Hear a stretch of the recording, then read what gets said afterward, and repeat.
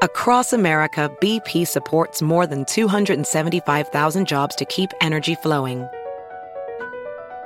Jobs like updating turbines at one of our Indiana wind farms and producing more oil and gas with fewer operational emissions in the Gulf of Mexico. It's and, not or. See what doing both means for energy nationwide at bp.com/investing in America.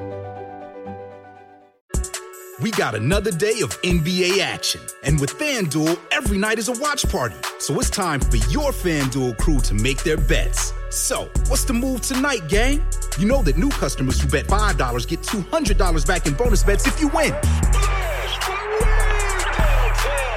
Woo-hoo, we're heating up, fam.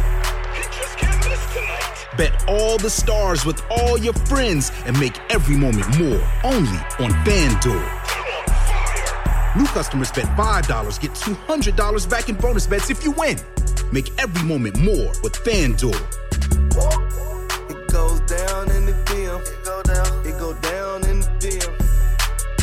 21 plus and present in Virginia. First online real money wager only. $10 first deposit required. Bonus issued is non-withdrawable bonus bets that expires 7 days after receipt. See full terms at FanDuel.com/sportsbook. Gambling problem? Call 1-800-GAMBLER.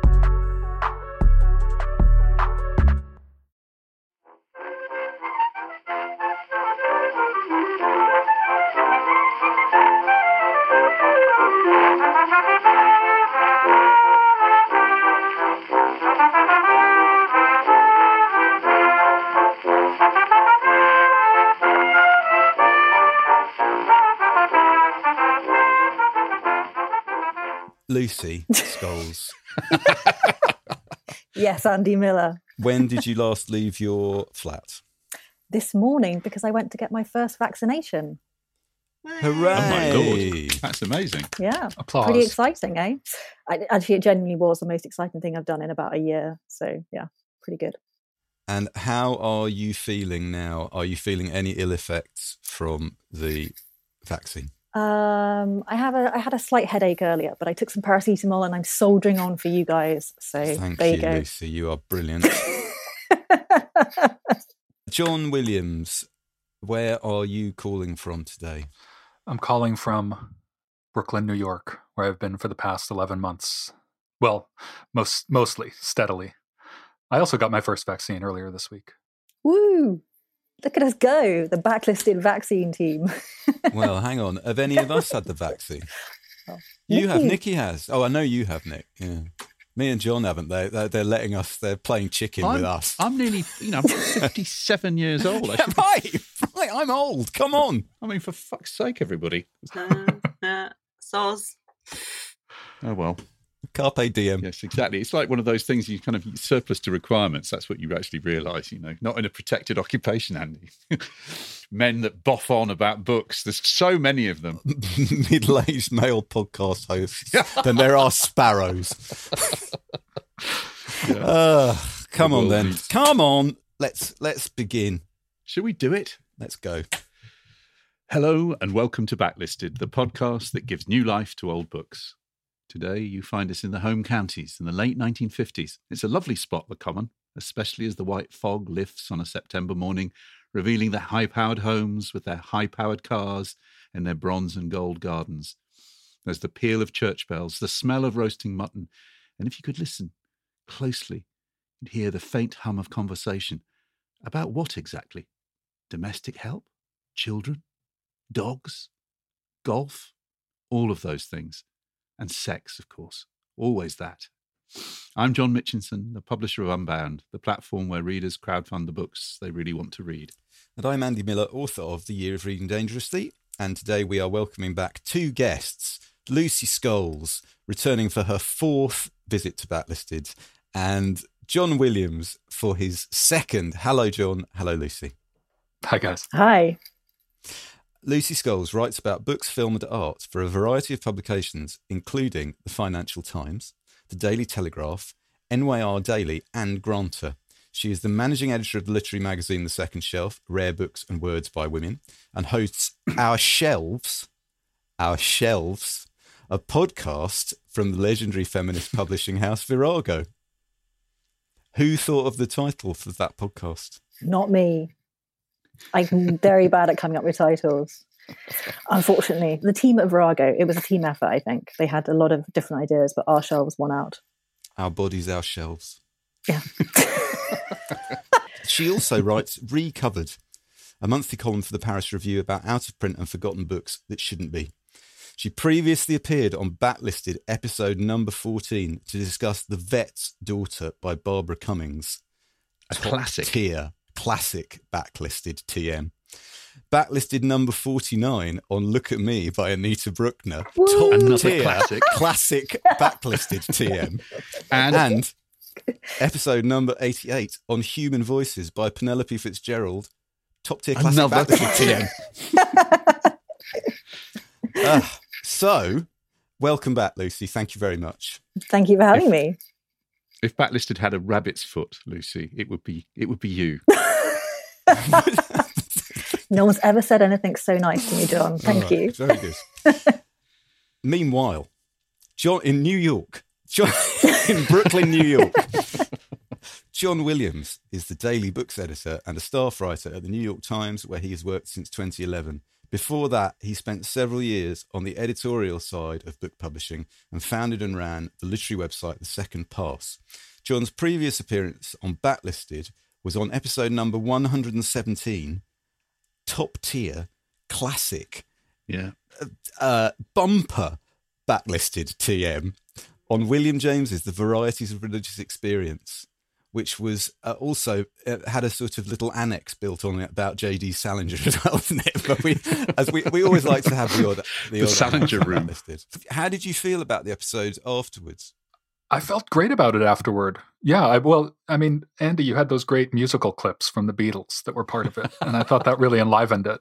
I felt better about those 4 than about me, and of course you too. So that's 6. No, that's not true. I was the 7th wheel. But we've had such amazingly good feedback for that episode, I think. It was unusual. It was unusual. I mean, even for me, it was as much as I love that book, I'm more of an Anita Bruckner normal backlisted episode kind of reader, but I think since it was an outlier, people probably found it especially interesting. Well, which author could possibly bring back this Avengers Endgame of backlisted episodes? Yeah, the book they're here to talk about is Daddy's Gone A-Hunting by Penelope Mortimer, first published in 1958 by Michael Joseph and reissued by the excellent Persephone Books in 2008. But before we get to that, let's do the traditional thing. And I'll ask you, John, what have you been reading this week? I have been reading this week Brown Baby by Nikesh Shukla, former guest Nikesh Shukla. Wonderful writer and known, I think, best probably for being the editor of the groundbreaking anthology, which I have to confess, again, an interest that Unbound published, The Good Immigrant. But Brown Baby is a memoir, and it is a memoir framed really as a kind of a series of letters to his 5-year-old daughter, Ganga. It's, anyone who's read Nikesh's non-fiction before his essays will know that he's a wonderfully strongly opinionated writer. But there's a tenderness in this book. It's really a memoir about, I would say, about 2 things. It is about growing up as an immigrant. From an immigrant family in this country. That is the theme that he speaks to most, I think, most eloquently. But it is also specifically a memoir of grief about his mother. And I'm going to read a short passage from the book, which really, really struck me. It's big-hearted, it's funny, it's fiercely intelligent. Let's just posit for a moment that there is a kind of a difference when people talk about racism in this country. White people tend to think of it as a personal experience, and pretty much every person of colour sees it as a structural fact of life. Now, I think this book has done more. I think it does more to explain how it feels to be part of that structural experience than any book I've read recently. But it is also, as I say, it's very funny, very moving, and there's an amazing thing he does, which I think. He loves food and he has problems with food, and he's he's absolutely punishingly honest throughout the book, but particularly about his snacking habits. But there's a little passage I wanted to read because the part of part of the way he deals with his grief is through eating food and eating snacks and kind of crappy food that he and his mother used to enjoy. But she was also a wonderful cook. So there's just a little, I think, a beautiful passage. His dad has told him that there's some food in the freezer. Okay. So he opens the freezer. Hoping for something disgusting in the freezer, I opened it, expecting to be greeted with bags of frozen samosas and chips. These I could work with. These would momentarily take away the pain. This is not long after his mother has died. The freezer is empty. There is nothing there. A bag of frozen peas frosted over with age. There are 2 old, clear, plastic takeaway containers. I open one and am met by a familiar smell. It's Mum's food. Some bhajias. And another container. This one has sweet corn khaji in it. The smell is so soothing, I can practically feel the coarseness of a cumin seed between my front 2 teeth. I don't know what to do. There I am in her kitchen, holding her food, clutching it like a second chance. If I eat her food, that's it. That's the last of it. That's all there is. That's all there will be. No more, only memory. Only a space where it becomes perfect and not something I tasted. If I want to experience it again, I will spend the rest of my life trying to recreate those tastes on my tongue. There's no way I can recreate her food perfectly. I worry that Indian food to me will become restaurant food, and the one chana masala dish she showed me how to make when I moved out after university, I could never get it to taste like hers. I could never instinctively recreate the amount of spices, oil, yogurt, cooking time, each time I tried to recreate food in her own image. It was too thin. Wasn't warm enough, wasn't quite there. None of that matters with this Tupperware in my hand, throbbing like the Tesseract, Avengers capsule containing Infinity Stone edition. I defrost her food in the microwave for 5 minutes before plopping it into a saucepan and heating it up.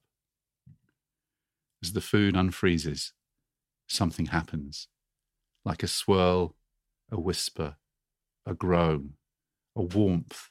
The kitchen swells with that smell of mustard seeds and garlic and cumin and turmeric and frying and my mum. It smells like my mum. It's like she's there in the kitchen with me. It's just lovely. It's a lovely, lovely, lovely book. Is this a good book because Nikesh has written several books, is this a good book to start with? I do. Yeah, I think so. Sounds like it. It's a good memoir about growing up in this country. And it's particularly good memoir about growing up in an immigrant family. He's very, very funny about his relations, but the writing about his mother is really heartbreaking. There's a lot of very strong political stuff in there as well, but it's not a book that's overburdened by polemic in any way. He gets that balance, I think, beautifully right. I think Andy is reading something very emotional as well. Yeah, well, you said full of. You mentioned the books that are full of food. I just want to reassure anyone who's tuned into this episode that yes, coming up, James Mason will be reading the entire menu at the Regent Park Zoo cafeteria. Which I know a lot of people have been attracted to this episode about this before. It's coming, but you have to wait a little bit longer. I'm opening the back door of my dad's Ford Anglia. We're going in. We're heading off north, Andy. And where are we going? And where are we going to stop off? I can't. You've got to ask that. You don't unlock the next level unless you say the right phrase. Okay, Andy, what have you been reading this week? Thanks, John. Well, until about 6 hours ago, I was going to talk about another book, but I decided to hold it over because I got off the shelf my copy of David Lawrence's Always a Welcome, The Glove Compartment History of the Motorway Service Area. And I'm holding it up so that everyone can see it and how beautifully designed it is. It's a beautiful book. And just to say to listeners, we discovered before we started recording this that John, I, and our producer Nikki, we probably don't have loads of books in common, but Always a Welcome, The Glove Compartment History of the Motorway Service Area is one of them, of all the books in the world. Also, I'm going to be talking about this book in terms, I'm apologising to you listeners in advance. I looked this up to see if it was available, and not only is it not available, it's very expensive secondhand. So I apologise in advance. When was it published? So it's published about 20 years ago, John. And what format is that? A bastard format. I mean, it's a glove compartment. It looks like a car manual format. It's sort of long and thin. And Nikki, where does your copy live? In the glove compartment. So there you go. It's the right shape for your glove compartment, and it looks a bit like a manual. As you drive around the motorways of Britain, you tick off what service stations you've been to. Voila. So the book is like a mixture of investigation of the history of the motorway service area, lots of incredible photographs and promotional materials reproduced of motorway service areas since their inception in the 1950s. And I'll just let me read a little bit from the introduction, and then I'll say why I got this off the shelf.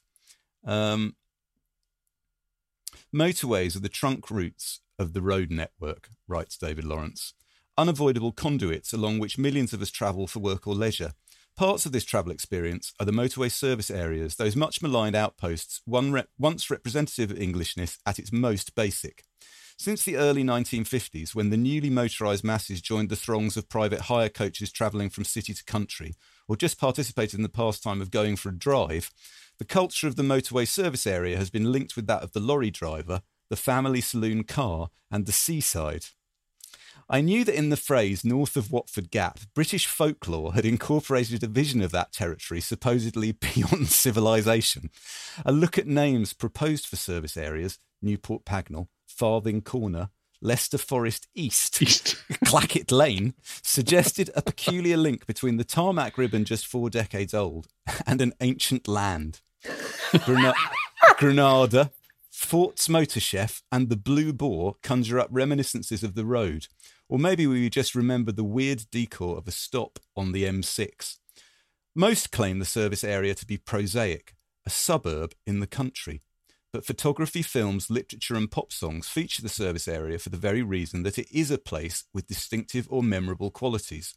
I was curious about these brief interludes of activity, these oddly schemed spaces and apparent communities, the feeling of being somewhere else, strange and isolated. Were they oases of rest and refreshment, entertainment venues, or just necessary journey breaks which only had to be endured? Okay, so it is the thing it says it is. It's a book about what the function and design of the motorway service area tells us about how we felt about travel in the 50s, its rise, and how we feel about it now. This was published in 1999, so I suspect things have changed significantly again. But the reason I got this off the shelf is I was talking to a friend of mine about whether a visit to a motorway service area, if you weren't travelling en route to somewhere else, was acceptable under current lockdown restrictions. No, hear me out. Because when we went to visit some former neighbours of ours when I was a kid in about 1982, we went for lunch at their new house in Cirencester. And then after lunch, the dad said, well, what should we do now? Why don't we all go to the service station and the kids can play the slots? And that's what we did. I can still remember the look on my mum's face. But that's what we did. And so I was thinking, is that still a thing that people do? Do people go to a service station just to hang out? And are they allowed to do that at the moment? And so that made me dig into this book again and start thinking, oh, I'd love to go to obviously I'm always interested in the suburb in the country. I'm always interested in what Happy Eater would have been like. Happy Eater, where I had my 12th birthday party in 1980. Don't look for it. It's not there anymore. Happy Eater? Happy Eater. John, I chose this because I thought it was so inclusive for somebody from America. Well, it is. I mean, we have a very romanticized highway culture here, as you know, and the rest stops are not a part of that. But this book is such a terrific book also because this was published like 22 years ago, and I mean, it is in a sense quite a nostalgic book. The design is quite nostalgic. The photographs go through from the 50s, 60s, 70s, 80s. But actually, I remember where I bought this book, which was in the ICA bookshop in London. And this kind of book, I think, is now very evocative of its time. It's a very kind of psychogeography, turn of the century publication. It's really well written, well designed. It's funny, kind of clever with it as well. Tongue in cheek, but also quite serious too. We should probably move on to the topic in hand, though, shouldn't we, Nikki? Mm-hmm. Let's take the next exit, if you will. Nice. Very good. Nice. Like it. We'll be back in just a sec. Across America, BP supports more than 275,000 jobs to keep energy flowing. Jobs like updating turbines at one of our Indiana wind farms and producing more oil and gas with fewer operational emissions in the Gulf of Mexico. It's and, not or. See what doing both means for energy nationwide at bp.com/investing in America. The book that we're here to talk about is Daddy's Gone A-Hunting by Penelope Mortimer. And let's say straight away that Lucy Scholes has been in discussion with Backlisted for some considerable time about bringing Penelope Mortimer to the podcast. When you say discussion, it's more me messaging you really regularly going, Andy, can we do Penelope Mortimer? Andy, can we do Penelope Mortimer? Are you on a crusade on Penelope Mortimer's behalf? I like to think of myself as out there trying to get more people to read her. But I think a lot of people have, are already aware of her if they haven't read her already, which is quite interesting. But you wrote a piece for the New York Review of Books. Yeah, for the Daily online. Yeah, you wrote a piece for them, and you wrote the introduction to Daunt's recent republication of her short stories, her terrific short stories, Saturday Lunch with the Brownings. Most of these stories were originally published in the New Yorker, and so we're talking about her novel Daddy's Gone A-Hunting, which was published in 1958. We're talking about her New Yorker short stories from the late 50s and early 60s, and her most famous novel, The Pumpkin Eater, from 1962. Is that right? What is it about her writing, particularly in that period, that you find so interesting?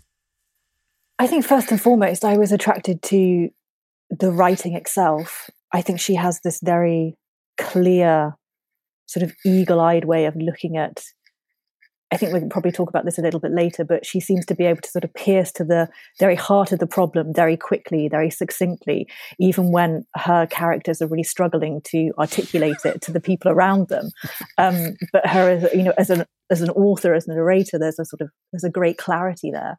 And also, I'm very interested in her life and the sort of figure. I think, she's at this point where women are starting to struggle with the idea of trying to, reconcile being working women while also bringing up families, the kind of demands of domesticity.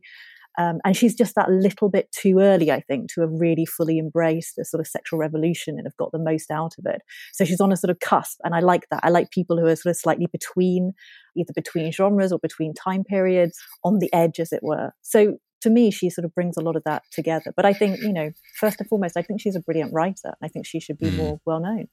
And John, we asked you to take part in today's episode because we knew your enthusiasm for the Pumpkin Eater. When did you read that, and how did you find that book, which is a very particular book about a very particular time and place? Well, this is all serendipitous for me. I'm a very recent but enthusiastic convert to Mortimer, because I actually only read The Pumpkin Eater for the first time a couple of months ago, and the way I found it was completely serendipitous, because the place that publishes it in the US, it's the only book of hers, I think, that's in print here, unfortunately. And the publisher here is New York Review of Books Classics, which has an incredible line of books that is very much in keeping with Backlisted's interests. And we love them. And they had a sort of flash sale earlier this year, and so I went on their website and I was browsing through the options to get a few books, and To be honest, clicking on the Mortimer book and reading the description of it was the first I'd heard of it, and it just sounded up my alley in that sort of Bruckner-esque way, at least in the description. And so it was one of the books I ordered and that I read quickly when it arrived, and I'm not quite sure why I picked it. I often buy books and read them 10, 20 years later. And then Lucy was kind enough to suggest to you guys she had seen, I think on social media, I wrote something about how much I enjoyed it. And so she suggested I might join you all. And so I quickly read Daddy's Gone A-Hunting, which is terrific. And in some ways, I think maybe a better starting point for people with her. It's a little bit more plot driven, but they both have very similar concerns. And then I made the kind of mistake, we're going to talk about some adaptations, of watching the film adaptation of The Pumpkin Eater the night that I finished the book, because I was just following my curiosity very quickly. And I think that was both interesting, but also probably not the ideal way to watch the movie, although I liked it. I only read The Pumpkin Eater a few years ago because I love the film so much. Everyone who listens to this will probably know my enthusiasm for this particular era of filmmaking. And within that bracket, this is one of the very best films of that era.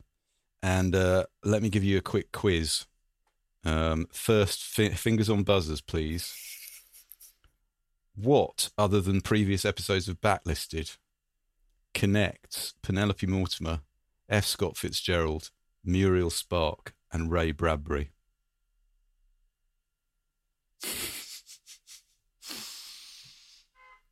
Our buzzers are not broken. We're just all sitting here stumped. Is it Pinter? No, it is that Jack Clayton, the film director, made films of all books by all those authors. Pumpkin Eater by Penelope Mortimer, Great Gatsby by F. Scott Fitzgerald, Memento Mori by Muriel Spark, Something Wicked This Way Comes by Ray Bradbury. He also adapted books or stories by Gogol, John Brain, Henry James, Julian Gloag, the brilliant film and very, very obscure Our Mother's House. Flawed but fascinating, certainly in relation to The Pumpkin Eater. Oh, that's a brilliant film. Yeah. I mean, a book about about a gang of children with no mother, as opposed to The Pumpkin Eater, a gang of children with a mother who is troubled. And Brianne Moore, The Lonely Passion of Judith Hearn. He made that as well. Oh, right. Yeah. Oh, I like that book. So, Mitch, had you read Penelope Mortimer before we lined this episode up? No, I slightly embarrassingly thought I had read The Pumpkin Eater, but I hadn't. It was actually another novel by Muriel Spark. So no, I hadn't read it, but I've become mildly obsessed since I started, having read these two novels. And I amazingly, Andy, had never seen the film, and I've seen quite a lot of Pinter screenplays, and generally liked them, but I never watched this, and I'm still reeling from it, actually, having finished the book sort of earlier in the week and then watching the film last night. It's just extraordinary. I now want to read. I want to read all of Penelope Mortimer, and I wish I could go back in time, Lucy, and say, yes, we should do this sooner rather than later. She feels like a bit of a missing link to me. I mean, a missing link between the Elizabeth Jenkins 50s novelists that Virago have done a great job of and Spark, and much darker, much more interesting. It's not Angela Carter, obviously, quite, but there's definitely something in there that's psychologically so acute. And as you say, that strange thing, the characters are in a fog, but she is so precise in her rendering of inner states. I think she's and really interesting. Let's hear the voice of Penelope Mortimer now. We owe Lucy and Penelope Mortimer's son Jeremy a debt of thanks for the audio that we have today of his mother talking. Here she is talking about her father, about whom we'll say something in a moment. It's Sunday morning. I'm about 9 years old. We've just got back from church, and my mother is about to dispense China tea and Bath Olivers to a couple of lady parishioners who, after listening to my father's sermon, look more in need of sal volatile. My father, still in his cassock, charges into the house, looking neither to right nor left. His fine baritone has just blessed us with grace and love and fellowship, and he is, as usual, about to blow up. He slams his study door. My mother and I tense ourselves expectantly. Prometheus is unbound. Perhaps my father made me unduly sceptical, although I'm a terrible sucker I find I'm just like him. I have short periods of enormous enthusiasm about things which are really the answer to life. But the only difference is that there's that still small voice that says, just like your dad. So in a way, I've never been able to join anything. I've never really been able to commit myself to any sort of cause, because I've always felt, there I go again, just like him. I think you get from that clip the sense of her kind of, Lucy, her kind of honesty and self-knowledge is almost reckless. She's not a reckless writer, but the extent to which she's willing to just tell you stuff about her state of mind or her upbringing. Is her candor one of the things that you think distinguishes her as a writer? Yeah, I think so. I think it's, it almost seems like a cliche to describe it as kind of raw, honest, candid. Those are things that we like to praise writers for. But she writes on, many occasions how she mined her own life for her work. And she's doing something, she does specify the women she writes about are never her. They're never Penelope Mortimer. But everything that's sort of in those novels, the kind of reality and the truth of them, is reality and truth that she knew firsthand.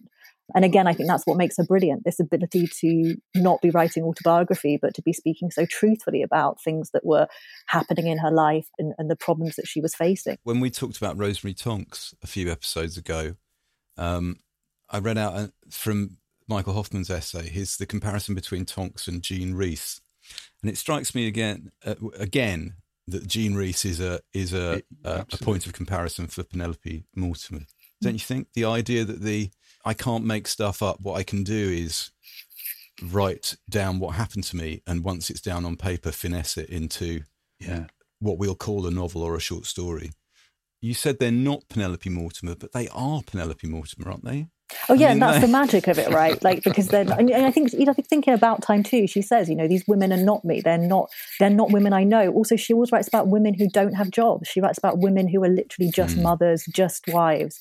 And she obviously herself was always writing. She and her husband John, they published their first novels at the same time. John Williams, one of the conditions of you taking part in this episode is you would attempt a capsule review, a blurb description, in the absence of us having access to one, of Daddy's Gone Hunting by Penelope Mortimer. Yeah, this will be less dazzling than the actual back of a book, probably, but I'll give it a shot. It's actually a fairly simple story, so it won't be that difficult. And in a way, The Pumpkin Eater is also simple. Daddy's Gone Hunting is from the perspective of a woman named Ruth. She's 37 years old. She has 3 children, Angela, who is 18 and at university, and 2 younger boys, Mike and Julian. Her husband, Rex, is a dentist. And the primary action of the novel, that's enough about Rex. No, we'll get to more about Rex in a bit. The primary action of the novel, such as it is that one day, Angela, the college-age daughter, comes home with a sort of sketchy-looking boyfriend on a Vespa, and Ruth looks askance at this. And soon after, Angela tells Ruth that she's pregnant. And Ruth, who recalls getting married to Rex very much because she was pregnant, and has deeply mixed feelings about all that ensued, suggests that perhaps Angela should get an abortion, and Angela feels the same way. And so the novel is essentially, the plot is them trying to secure this procedure right around the holidays. It might even end up falling on Christmas Eve or Christmas Day without letting anyone else in the family know what's happening. And so there are doctors involved, one of whom thinks this is a scandal and sort of tells Ruth that she's beneath contempt because she would even consider this for her daughter. And then enlisting certain acquaintances and trying to find someone who would be willing to do it. But and that's the structure of the book. But really, as in The Pumpkin Eater, what drives it is this sort of internal voice of Ruth thinking about her own marriage, her own dissatisfactions, the ways in which she and Angela's generations are both similar and different. Her milieu and her theme, her great theme, is the dissatisfaction of the mid-century housewife in the way that it blossomed into something much more vocal a few years after she wrote these books. But if that was all it were, it would be a bit polemical. But her psychology of her characters and their complications and their complexities and her prose are really what drive the books and keep you reading, aside from just sort of capturing this social mood. Bask in the skills displayed by John Williams there. Brilliant. 10 out of 10. Thank you, John. Lucy, the novel takes place in a commuter belt south of England, a place referred to as the Common. Do you want to read us the part of the novel that's the description of the Common? Yes, let me do that. This is on a Sunday, a particular Sunday. And so this is when all the families are there on the Common. The husbands who often stay in town during the week, they're all back. And the women are very busy with their families.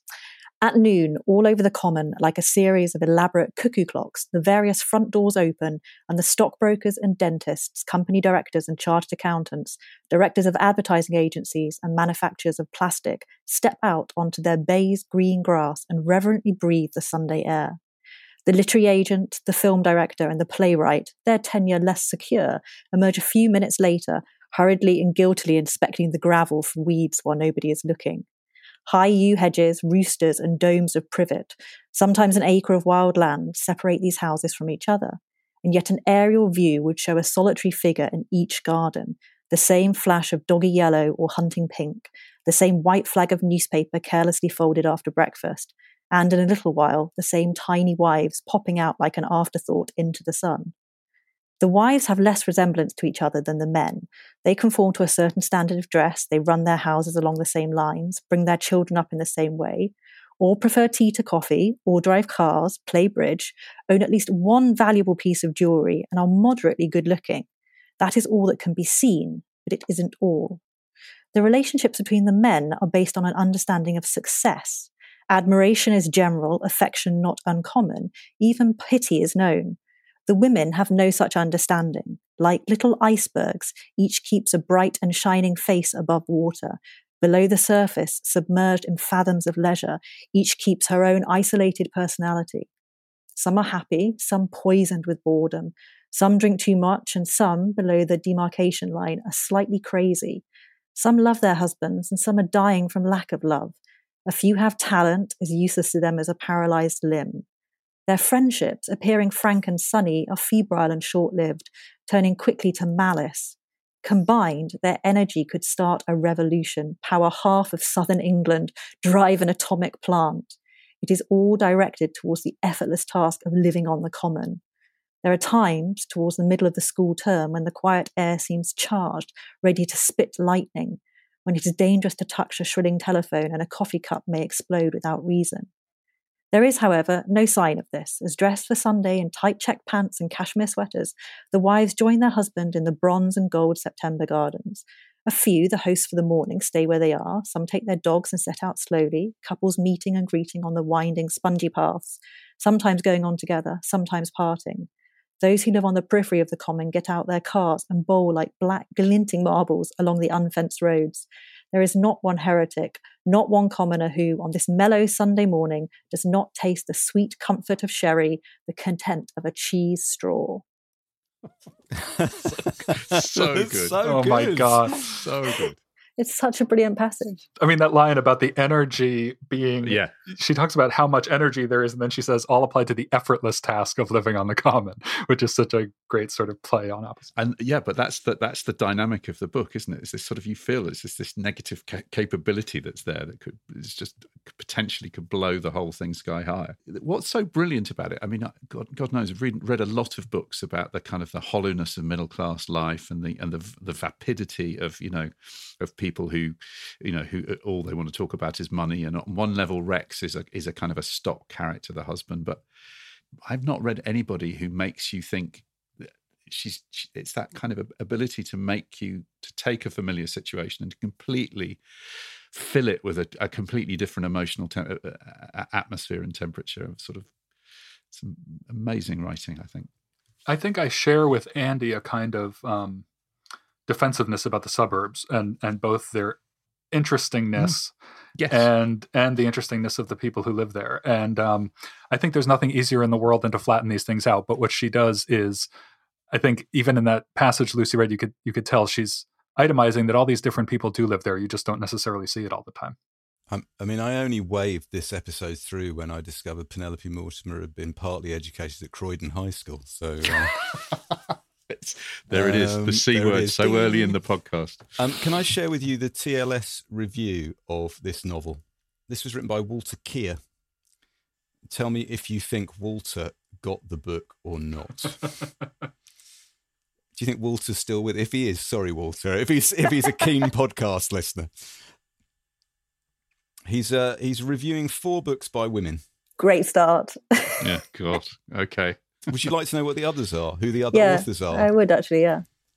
Nelia Gardner-White, Janet Agle, and Rachel Trickett. Interesting.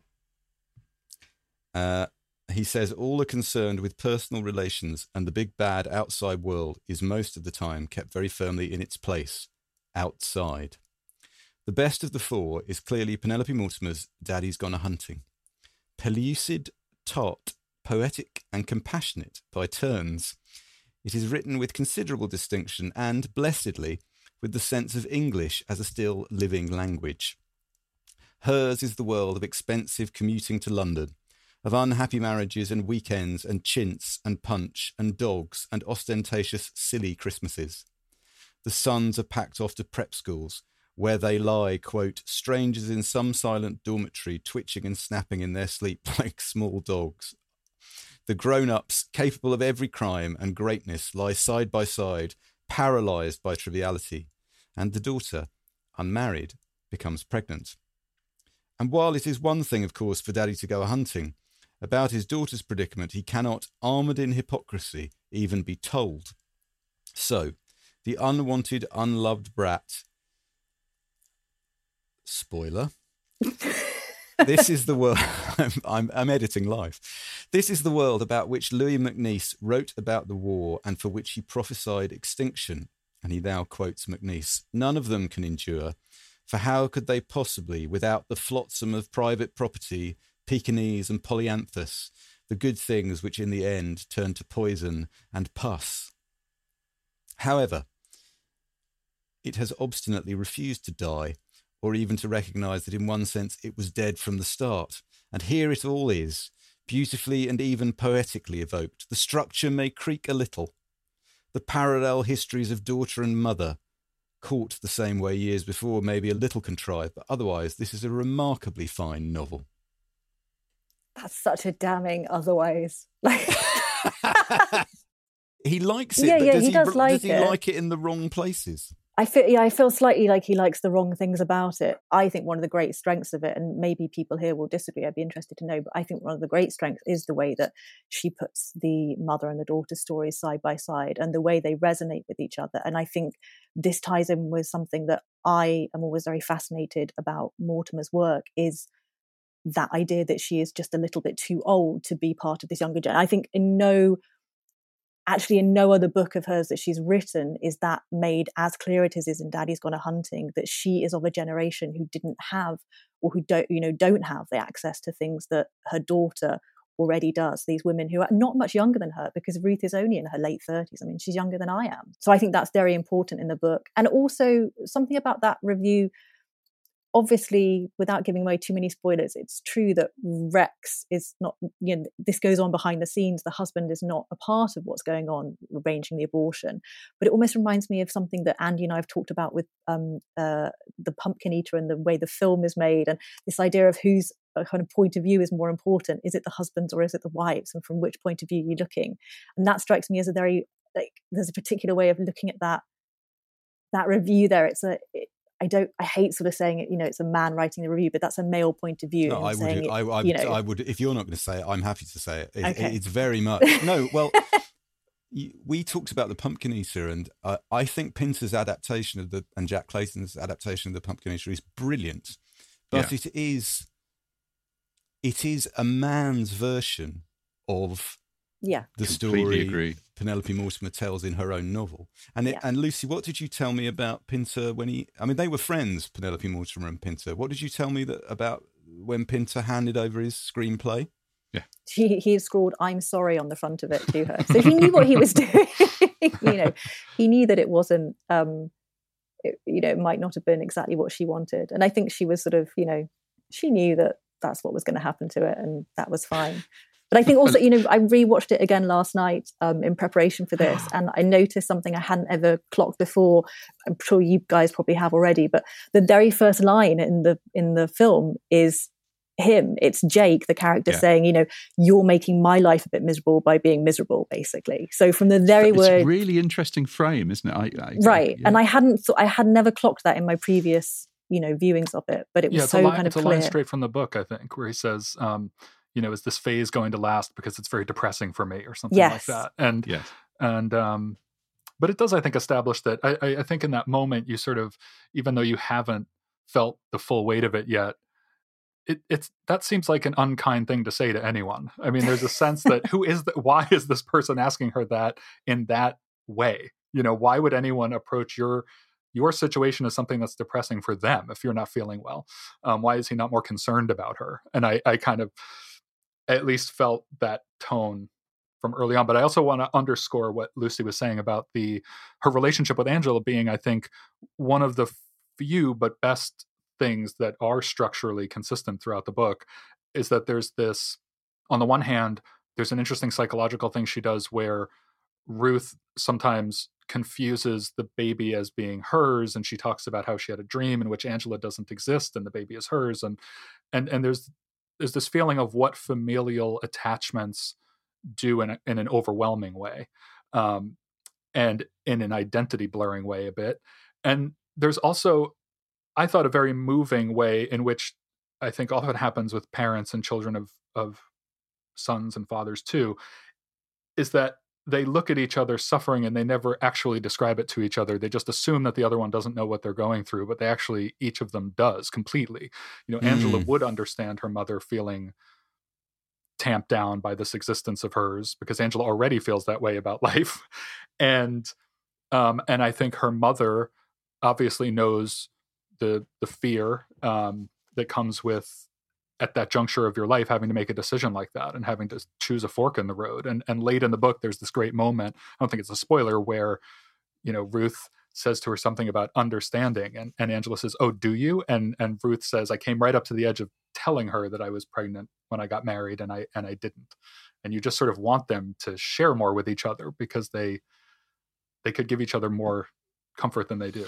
That relationship is so subtly done. There's an amazing thing where when Ruth has been in to see the doctor and comes out, she has to prove that she's a bit balmy to get the operation. And she comes out, and we've been inside Ruth's head, and she's overly friendly to Ruth. She said she hugs her urgently, needing to express delight and make up for thinking as she came back into the room and saw Ruth standing by the window like a child on a rainy day. How insignificant she looks. How stupid. That just those little nuances of the relationship between a mother and a daughter, the daughter looking at her mum and feeling sorry for her and then being overly friendly. Just beautiful. This is brilliantly observed. I feel like Penelope Mortimer is a writer who, when given the option to, I don't think she's a cruel writer, but she never discards the potential for putting something cruel in if it feels emotionally correct, like the bit that you just the bit you just you just described. Could we hear another clip of Penelope Mortimer talking? This sort of picks up something Lucy was saying about the generation. But Penelope Mortimer, Penelope Fletcher, in fact, was born in 1918. So she's 40 years old when this novel is published, and she's yet to have her great successes. They're going to come in the 1960s. This is from a program Penelope Mortimer recorded where she chose pieces of music. And here's what she has to say about one of them. Having done their best with my education, my parents sent me to London to become a shorthand typist. But my real education, as I'm afraid is the case with many women, came as a bonus with love affairs. I was the sort of girl who, if I'd gone to bed with a vegetarian and enjoyed it, would have got up determined to eat nothing but lettuce. Fortunately, my bonus was music. Overnight, as it were, I was drenched in sounds I hadn't known existed. My mother was born in 1876, my father in 1880. Until I left home, I'd largely relived their 19th century youth with all its frustrations, sentimentalities, and, I suppose, discoveries. To be released into the 17th and 18th centuries was like being let out to play with seraphim. The violin, the oboe, the cello and clarinet, the trumpet and the flute filled me with a kind of giddy joy. The basset horn and the viola da gamba transported me. Only the human voice still passed me by, which is quite an admission for someone who claims that their life was changed by Bach. Only the human voice passed me by. I think that's just such an incredible, sweeping yet specific phrase. Brilliant, brilliant, brilliant. There's Lucy, you recommended me on the grounds that I would enjoy the stories about Bette Davis, which you were quite right. You recommended me her second volume of memoirs, About Time 2. And a glorious book. And I agree with John, an abject failure when it was published, so much so that her third volume of memoirs, Closing Time, is still unpublished. Yeah, no one wanted them. And but these were wonderful, wonderful, funny, illuminating, brilliant book written. When was this published? Early 90s, is it? 93. So it's kind of when we were. I was at Harville. You were at Waterstones. Yeah, yeah. One of the things she writes so brilliantly about is the lack of communication between women. Do you know what I mean? It's kind of like the places where those things fall down, like John was saying. And she has a piece of self-analysis at the beginning of About Time 2 that I just want to read out because I thought this was an amazing piece of writing. Everyone has a number of alter egos, however shadowy. I live most of my life as though I were triplets. They shared an adequate but untutored brain, but as far as behaviour went, it was touch and go between the three of them. First, there was my father's daughter, swinging between romantic optimism and bewildered despair, a Puritan, agonisingly shy but intolerant, rebellious but longing for acceptance, pouring it all out in writing, which was little more than an elaboration of what had been poured in. Passionate discontent, wild speculation. Then, second, there was the young woman my first daughter Madeline adored, who knew the words of all the popular songs, danced like Ginger Rogers, behaved outrageously, and was always beautiful. Perhaps she had her origin in my mother's spark of flightiness. That's the nearest approach to frivolity I can find among the glum ranks of my ancestors. True, a few of them had gone to the bad, at least one alcoholic, a couple of defrauders, a suicide. Imitation Ginger might have gone the same way if it hadn't been for her alter ego's cumbersome conscience. The third, and possibly most powerful, was my mother's daughter. Competent housewife, devoted mother, successful victim. From now on, I shall lump these diverse personae together and call them, however inaccurately, myself. So, in a novel like Daddy's Gone A-Hunting, Lucy, is there an extent to which we find her interesting because there's like a debate going on between the different persona for women she's identified within herself? Yeah, I think absolutely. I mean, I think that probably comes to the fore more in The Pumpkin Eater. And that's also more autobiographical, obviously so. What I think makes this book so good is Mortimer's understanding of the psychology of her character, of Ruth, right? And the way that we're allowed inside Ruth's mind and that we're seeing her go through. And actually, I suppose in one way that's kind of, maybe that's a cliche, but underneath the sort of quiet exterior, there's a woman who's really wrestling. And we get these, they're not flashbacks exactly, but she sort of inserts conversations that she had in the past with, when she's telling her then boyfriend, who then becomes her husband, that she was pregnant, and we get these they're inserted in with the story in the current, and so we work out this very sort of multi-layered idea of a life. And I think that helps us understand that this is a woman who, like these icebergs that she's describing, these, all the women there, they've all got these different layers beneath them, and Ruth is no different to that. And she's torn between these various things that she thinks she should be doing. She doesn't know who she is when she's not a mother, but also motherhood has been so important to her, right?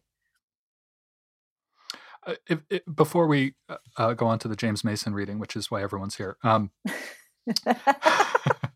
I just thought I would, if you don't mind me reading just a brief section, because I also want to point out a couple of things that we haven't touched on, which is one, we've touched a little bit on her humor, but she's very arch, and I was going to use the word brutal.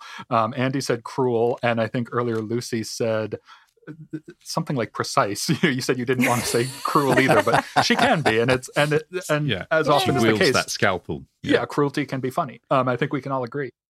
This is mostly told from the perspective of Ruth, but in terms of technique, she's playful, and she hops in and out for brief scenes into other people's perspectives. And she also has this brilliant thing she does where she moves between the third person and the inside of that person's brain in entertaining ways. She does it with an abortion doctor at one point, but she does it in this scene with Rex, poor Rex, who is here described waking up next to a woman who is not Ruth. And she kind of sets the scene very straightforwardly in third person. Maxine turned away from him, sleeps like a child, etc. So then she says, he wanted love. Why shouldn't he have love? She thought he was attractive, generous, even witty. She laughed at his jokes. He knew they weren't good jokes. So did she, but she laughed at them. Well, that's what I mean by love. I know I'm fat, and she knows I'm fat. But she says, goodness, I think you've got a fine figure. Really, I do. I hate those scrawny men like Herb. That could be more tactfully said, perhaps, but it's the lie that matters. The love. Oh, God, it's the lies one wants. She's a good liar. Oh, Rex, I feel perfectly awful. Really, I do. You've got such a sweet wife, but I just feel you need me, that's all. And if I feel anyone needs me, well, I just can't help it. I just can't stop myself. Oh, Rex. Silly little fool. Silly, uncomplicated fool. Tell me I'm young, Maxine. Tell me I'm a success. Tell me everyone loves me. Tell me I'm nice, Maxine. Go on, tell me I'm nice. Pliable, not a bone in her conscience, she does it. Gratitude softens his face as he sleeps. The open mouth slackens into a smile of relief. Ruth, he whimpers, this heavy aging man, wakes with his mouth drawn down at the corners as though he is about to cry. It is gray and cold and Friday. He turns, his stomach falling like a loose, heavy sack between himself and Maxine. He hasn't the courage to wake her. He lies looking at the back of her head, uncomforted. It's just so good. But what's also so brilliant about that is that she is cruel, she is brutal, but she's also incredibly compassionate towards her characters. Yes, so true. I'd like to play a clip now. This is from The Pumpkin Eater. In the novel of The Pumpkin Eater, this scene is set in a tea shop, but Pinter has relocated to a hairdressing salon. What you're going to hear is Anne Bancroft, who plays the main character, being talked at by the actress Eutha Joyce. They're both next to one another. They don't know one another. They first met about 2 minutes previously under the dryers at the hairdressing salon. And what I found really extraordinary watching this a couple of nights ago again is, on the one hand, this is like a scene between Anne Bancroft's character and her own internal monologue as a woman that Lucy was referring to, about these different women she's supposed to be, these different roles that she's supposed to play, made flesh by this other woman who's talking at her. But I also thought, wow, this really reminds me of something else. What is it? And I thought, oh yeah, I know what it is. This is like Twitter. This is like Eutha Joyce is the voice of Twitter. It's like so you know, we are in the future. Everyone will be Anne Bancroft for 15 minutes. You've got such wonderful children. Well, they're wonderful, wonderful. I think you're wonderful too. You must be a lovely woman. You must be such a lovely woman. I think women are the only ones. I think they're the only ones. I can see your grace and sweetness just sitting there. What does your husband think of you? Does he find you attractive? Hey, I've been thinking. Do you think your husband would find me desirable? Look, I'd show him some tricks. You want to bet? I'd show him a few things I bet you don't know. My love. My little darling. Anyone ever clawed your skin off? You see these claws? Ever had your skin clawed off? Is your hair dry yet, madam? Are you going to give me 2 little curls this time? Are you over the ears? You know, one each side. Are you? Are you?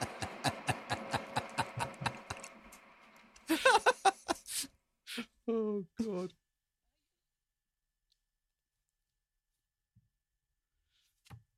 If you want to see the look on Anne Bancroft's face at the end of that scene, simply go to Lucy Scoles' Twitter profile, where you've got a freeze frame, haven't you, of Anne Bancroft looking down into the camera with total devastation at the end of the scene. I love that shot. That shot's just brilliant. Yeah. As they say on Twitter, at me next time, Eutha.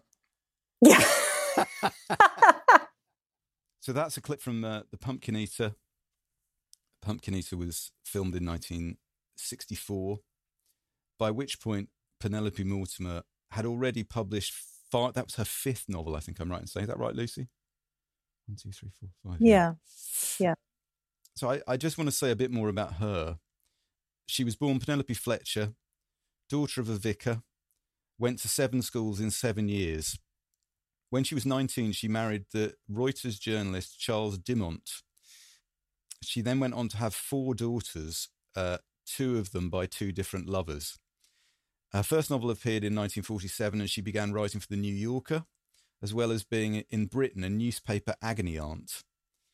In 1949, she married John Mortimer. Another daughter and son were born, and John and Penelope Mortimer become a very fashionable London couple. Daddy's Gone Hunting is published in 1958. The Pumpkin Eater is published in 1962. That's made into a film. As a result of that being made into a film and being a great success, John and Penelope Mortimer write the script for a film called Bunny Lake is Missing. And then Penelope Mortimer went on to write 2 more novels, 2 volumes of memoirs, and an unconventional life, it says here, of the Queen Mother. And her book about the Queen Mother, which was published in 1986, Queen Elizabeth, the Queen Mother, was considered fairly radical at the time, but goodness knows who asked her to do it. It seems a very peculiar thing. Her agent, the late Giles Gordon, said of her, "All or nearly all writers are difficult, but speaking as one of her former literary agents, Penelope was impossible." Well, listen, before we... everyone's hanging on desperately, waiting to hear James Mason read the entire menu of the Regent's Park Zoo cafeteria. So before we hear James Mason, John and Lucy, I'd just like to ask you both, this is putting you on the spot slightly, but given we've talked about Penelope Mortimer as a product of a place and time, England in the 50s, upper middle class, upper class, what is it about her work which really continues to speak to us now? Why read her in 2021? John Williams, I'm going to give you that one first. Very kind of you, Andy. I'm going to answer broadly and maybe boringly. I read so much now in this time period. I read just a lot throughout the 20th century, and my answer is always just that, like Lucy said, I think near the top of the episode, it is the writing, it's the imaginative prose that brings people to complicated life. And that's all it is. It doesn't really matter what the milieu is. I mean, she's working in a very specific place and time, like anyone would, but her humor is not dated. Her insights into what it means to struggle against social norms is not dated. The norms may have changed a bit, but there's a sense in which these people could have lived in 1720 or could have lived today.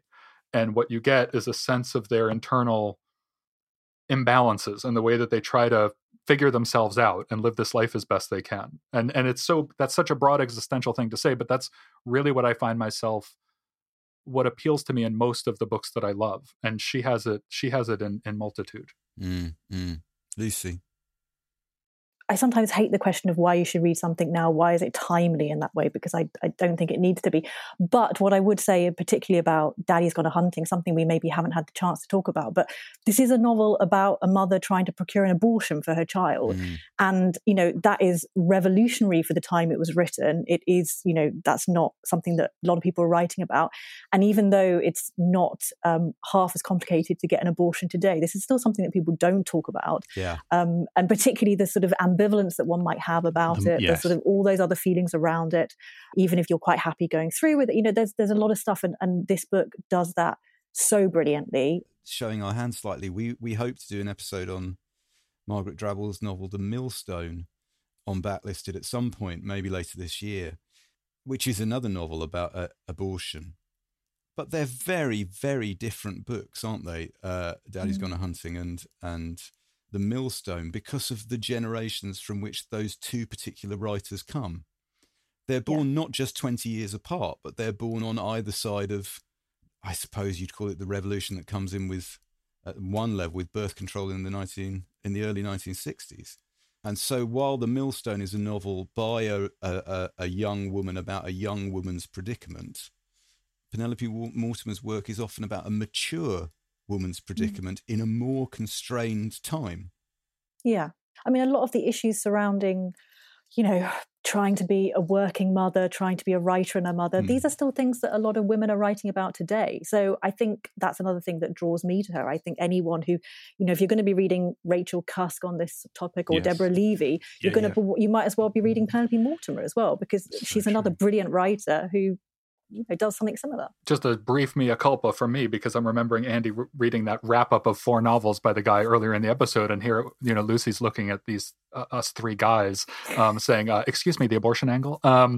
And yes, it is. I didn't mean to erase the book's sociological aspect, which it resonates today. She for unpacks sure. it fully, right? The full yes. moral kind of complexity of abortion is really brilliantly represented. And I certainly know people who still have many of you can touch these attitudes. These attitudes you're not reading about the Stone Age. These are people who still believe these things, have these ambivalences, and it helps you understand where they might be coming from. Well, I think the only way to follow that is at last with James Mason in a scene from The Pumpkin Eater, one of the greatest scenes in all British cinema of the 1960s. He has asked Anne Bancroft to meet him. She doesn't know why. At the cafeteria of the Regent's Park Zoo. She's brought her children. She sent them off to play. It's just the 2 of them. Here they are. This is nice. I hope you don't mind my gate-crashing a little party. Oh, no, not at all. Well, why don't we have some tea? Well, now we can have brown bread and butter and jam, brown bread and butter and marblets, scones, toasted tea cakes, lettuce sandwich, cucumber sandwich, cakes, gatter, pastry, Welsh rabbits, anything you like. It's true, isn't it? What? We can have anything we like. Oh, anything that's on there. Yes, well, what's it going to be? Just tea. Just tea, is that all, really? Well, tea for 2 and, tea for 2. Wait a minute, what about lemon tea? Look, it's on the menu. All right, lemon tea. Lemon tea for 2. I nearly missed that. Nearly missed it on the menu, I mean. I didn't see it, and then suddenly I looked, and there it was, lemon tea. Ah, lovely, thank you. Thank you. This is fun, isn't it, like this? Just the 2 of us, all alone. You're an intelligent woman. Why don't we make a habit of this, eh? What do you think? I'd have to ask my husband. Yes, of course, we're married, aren't we? Yes, of course, we're married, aren't we? It's just perfect. The script is perfect, the performances are perfect, and the sound of the animals in the background, absolutely perfect as well. I mean, I don't think you kind of mind that Pinter pinters up some of those scenes. The Eutha Joyce scene, that scene, he definitely, it's they're big, fat, bleeding slabs of classic Pinter as much as they are Penelope Mortimer. But I like the fact she said the film can still be found at unlikely hours on TV, comfortably sandwiched between commercials. Time for the music box to stop turning. Huge thanks to Lucy and John for reminding us of just how original and vital Penelope Mortimer's fiction remains. To Nikki Birch for gathering the unruly horde of our various recordings and weaving them into a single unified theme. And to Unbound for the spin into town on a Vespa. You can download all 133 previous episodes, plus follow links, clips and suggestions for further reading by visiting our website, backlisted.fm. And we're always pleased if you sit next to us at the hairdressers on Twitter or Facebook, and now in sound and pictures on Instagram too. You can show your love directly by supporting our Patreon at patreon.com/backlisted. We aim to survive without paid-for advertising. Your generosity helps us to do that. All patrons get to hear backlisted episodes early, and for half the cost of a sleeve of a cashmere sweater from Harrods, they get 2 extra lock listeds a month. Our very own house on the Common, where we host our own bohemian dinner parties to talk the truth about music, film, TV and books, and almost never about golf, house prices or school fees. Lock listeners also get to hear their names read out on the show as a mark of our thanks and appreciation. And this week's batch are... We have 2 master storytellers. Oh, do we? Yeah, we do. Whose reckless generosity we seek to repay with undying gratitude and other literary perks. Hooray. So thank you to Anwen Crawford and Sinead McQuillan. Thank you both very much. I'd also like to thank David Goll, Patrick Reynolds, Michael Torsell and Patty Barber. James Hall, Fiona Marquise and Brian Grant. If you prefer to listen to Backlisted without adverts, you can sign up to our Patreon.